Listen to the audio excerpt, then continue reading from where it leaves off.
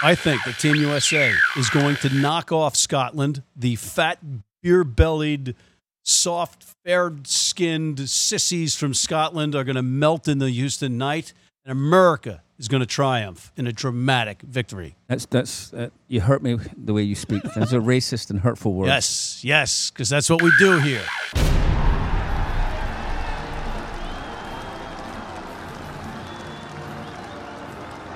Brought to you by Friends of the British Council.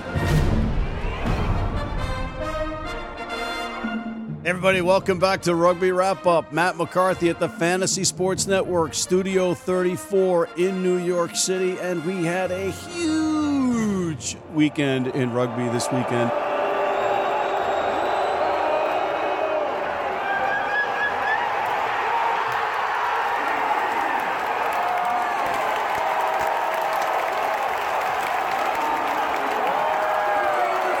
Steve Lewis and Martin Pengelly. Guys, there was a bit of a rugby match in Houston this weekend. Yeah, one of the three biggest results ever in American rugby history, with Olympic gold medal and whatever it was, 2024, women winning the World Cup, and now this one in terms of results. And probably the second most important thing after Sevens inclusion in the Olympics. The test of this weekend is how pivotal will it be for American rugby? First win in 94 years over a Tier 1 team. How do we kick on? Where do we go from here? But what a fantastic performance by the Eagles. Steve, you did say when you were interviewing John Davies and Will McGee on the pitch right after the match that you were sorry that it wasn't Wales. You were sorry that it wasn't Ireland. You were sorry that it wasn't England, but you were okay with it. Why wouldn't it be? My new country beat my old country. I've got to say, I was particularly okay with it because I'm friends with Steve. Martin, as you were watching on the telly? Yes, I did, yeah. And how did it come through on the telly? Raucous enough, and I wasn't there. And obviously it wasn't as big a crowd as it has been in the past couple of occasions in Houston, but it was a raucous for the game, raucous for the crowd. It was good watching. Yeah, it was a good time. And the tailgate was great. The Lost Afternoon Luncheon was great. And the match, that was the headlining match was exceptional. Yeah, fantastic weekend. I mean, it's now turning, these internationals are turning into weekends, as they are in, say, the Six Nations or other places. You're seeing the same people going, showing up, meeting people they haven't seen in a long time, making new friends, as we managed to do over the weekend. Ancillary events around it. Tailgate was great. Crowd was a little disappointing, to Martin's point. I believe it's around about 12, but they certainly made up for it in terms of enthusiasm and intensity. So, fantastic weekend all around. Where do you begin analyzing the match? Joe Taufete was the man of the match. Spoke to him. Do you and Coach Gold have a secret handshake because you're with the Warriors or something like that? Is there a synergy there going on that we don't know about? No, it's just when we catch eyes and we see that there's a fire that needs to come out. I think that's the only thing. We don't have a handshake. Maybe we should come up with something. But when he gives me that look, I know it's time to roll. Well, I got to tell you, Warrior is an appropriate name for you, my friend, and you made every U.S. Eagle fan out there very proud of this nation. Congratulations. All right, thank you. Go Eagles. Blaine Scully, emotional win for him. These guys have all put in so much work. It was a pretty incredible performance from every single man that was out there in the prep we had all this week, and credit to all 27 of the guys who were in camp and the coaching staff and the administration. I mean, I think it was a program effort, and the resilience we demonstrated the last 5 minutes to hold Scotland out for as long as we did and force a tough kick to win the test match. Difference between this and the Challenge Cup win, Cart? I'm totally different. I think, I'm more proud of the team. It's not about me and anything I've done. It was a team effort tonight, and 1 through 23 stood up, and that's what you saw. What was said at halftime? We just knew we had to get on the right side of the referee. We didn't feel good about our discipline coming in. I think the penalty count was 9-2, and we just needed to stick to what we know, what we can do. And we saw when we did that, we put them under pressure, and that's really what the second half was. At the end of the match, after he did the post-match interview on field, Scully was just walking by himself, dropped to a knee, head down, a little bit of a moment, and got a big bear hug from Gary Gold, who I'm thinking is He is gold. He's undefeated. He is undefeated. I mean, the point I made in my reactive blog for The Guardian, I think bears repeating here, which is that he came in and built on a foundation. You know, the Eagles, he won the ARC undefeated. They were undefeated when they won it the year before under John Mitchell and Marty Veal. The way that Mitchell and Veal left was fairly chaotic, fairly typical of how things go in America, but they did great work. Other people did great work. So Gary Gold should be remembered, have something to build on. He's built on it extremely well so far. And Blaine Scully, he was the first one to point out that this was a program. He named his fellow teammates, his coaching staff, the administration. He said soup to nuts. And when was the last time we had that in USA Rugby? I mean, we're clearly on, despite everything, we're clearly on a move up forward. On the field, yeah. And off the field. That's But I think soup to nuts is a bit of a stretch. I mean, they've done well despite some administrative failures and I'm just talking the rugby. and budget deficits. Yeah, Just talking the rugby. on-field stuff's good. Credit needs to go to these players. This wasn't a fluke. It wasn't an interception. It wasn't Scotland playing terribly, somewhat disappointing, but not terribly. The Eagles deserved this win. It was a composed performance. You had fantastic individual performances from Taufere and from McGinty in particular. They held their nerve. I mean, there was they won an aerial ping pong battle and scored a try from it. With 10 minutes to go, they were under the gun, 10 meters out from their own line, and they were defensively extremely disciplined. Those were the positives. Those might not have happened before. There was a sort of sense of professionalism. There was a sense of intensity about the performance that bodes really well. And not lost in all this should be Samu Manoa, because the guy was a monster on the pitch as well. You know, trying to pick a man of the match. And Joe T was the man of the match. But as Sean Davies said to you, he said, I think everybody should be the man of the match. But then they were like, okay, Joe T, no argument really there. And then AJ Ginty played an unbelievable match. He could be, but you could name other guys, and everybody stepped up. Nick Cervetta and Cam Dolan raised their games considerably. Am I wrong there? Oh, you're absolutely right there. There you go. I have a skepticism about the whole concept of man of the match. To be honest, I think it focuses too much debate. It's really irrelevant. I mean, it is the team. I mean, you get outstanding individual performances in this game. As you say, you had, I don't know, 6, 7, 8 outstanding individual performances, and the rest of them are extremely strong. It's obviously necessary. It's a thing that happens. Man of the match is awarded, and that's nice. But sponsors, hello. Yeah, of course.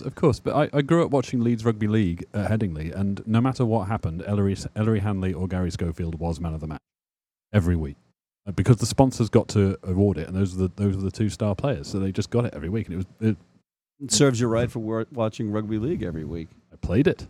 So talking sponsors, I mean, let's move. What's the effect of this match from a commercial point of view and from a game development point of view?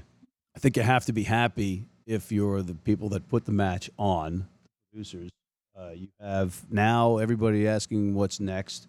You had some people there that might not have been familiar with rugby. I had a friend and his 2 sons there, and they were ecstatic. Well, actually, let's look at this from a Scottish perspective briefly. Okay, so from a performance aspect, very disappointing. Definite tarnish on Tooney's reputation now, picking that team. From an Eagles perspective, it's irrelevant. You can only play who's in front of you. So that was a professional Scottish team in a full test match, and Townsend got what he deserved. He got bitten on the arse. Sure, we can say that. You can say that. Got bitten on the arse. But anyway, and then the SRU don't have their troubles off the field. They had Finn Russell's father was let go and won an employment tribunal. So there's a little bit of infighting there. Dodson, who's a very autocratic chief executive, shall we say, is under a little bit of fire. So this wasn't a great weekend for Scotland, and they're going down now to Argentina to take on some pretty wounded Pumas, having lost 2 to Wales. So again, from Scotland, disappointing weekend. Gamble didn't pay off for Townsend. But let's focus and let's credit the Eagles. It's the Eagles' weekend. It was our weekend. But really, hold on a second. Yeah, I think in the long run, this benefits Scotland. Of course it does. They found out some stuff about young players, and again, you lose. No one wants to lose a test match, but it's not the end of the world. It's the end of the world if you lose 4 in a row. Or was it 5 now? I can't remember. It's 5 now, mate. It's 5, not 6 now. Is that It's actually 6 in a row. It's not England. Yeah. again, Yeah. if you lose 5 in a row, it's a different thing from losing 1 game in that case. And with the selection he made, as Steve said quite rightly, bitten on the arse, but not the end of the world. Guys, we've got to take a quick commercial break. And before we come back, we have some footage from Houston for you to look at.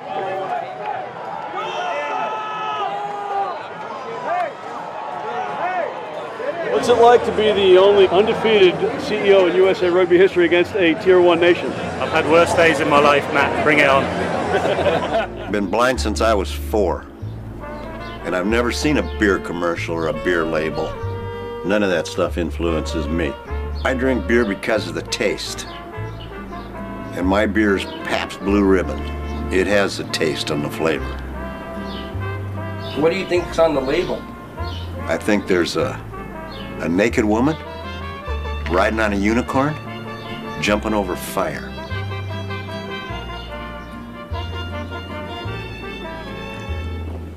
Oh, that's good beer.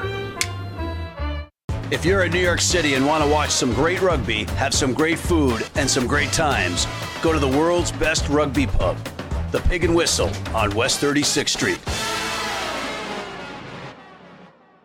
And we are back. And this was a win for everybody. This tie, for instance, Jesse Lopez in the 70s. I met him once. He gave me the tie right off of him.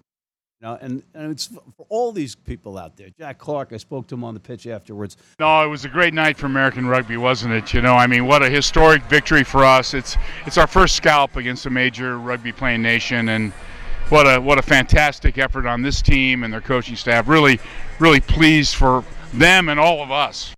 The Cal footprint all over the field, but also these guys, Tom Billups, all these folks out there.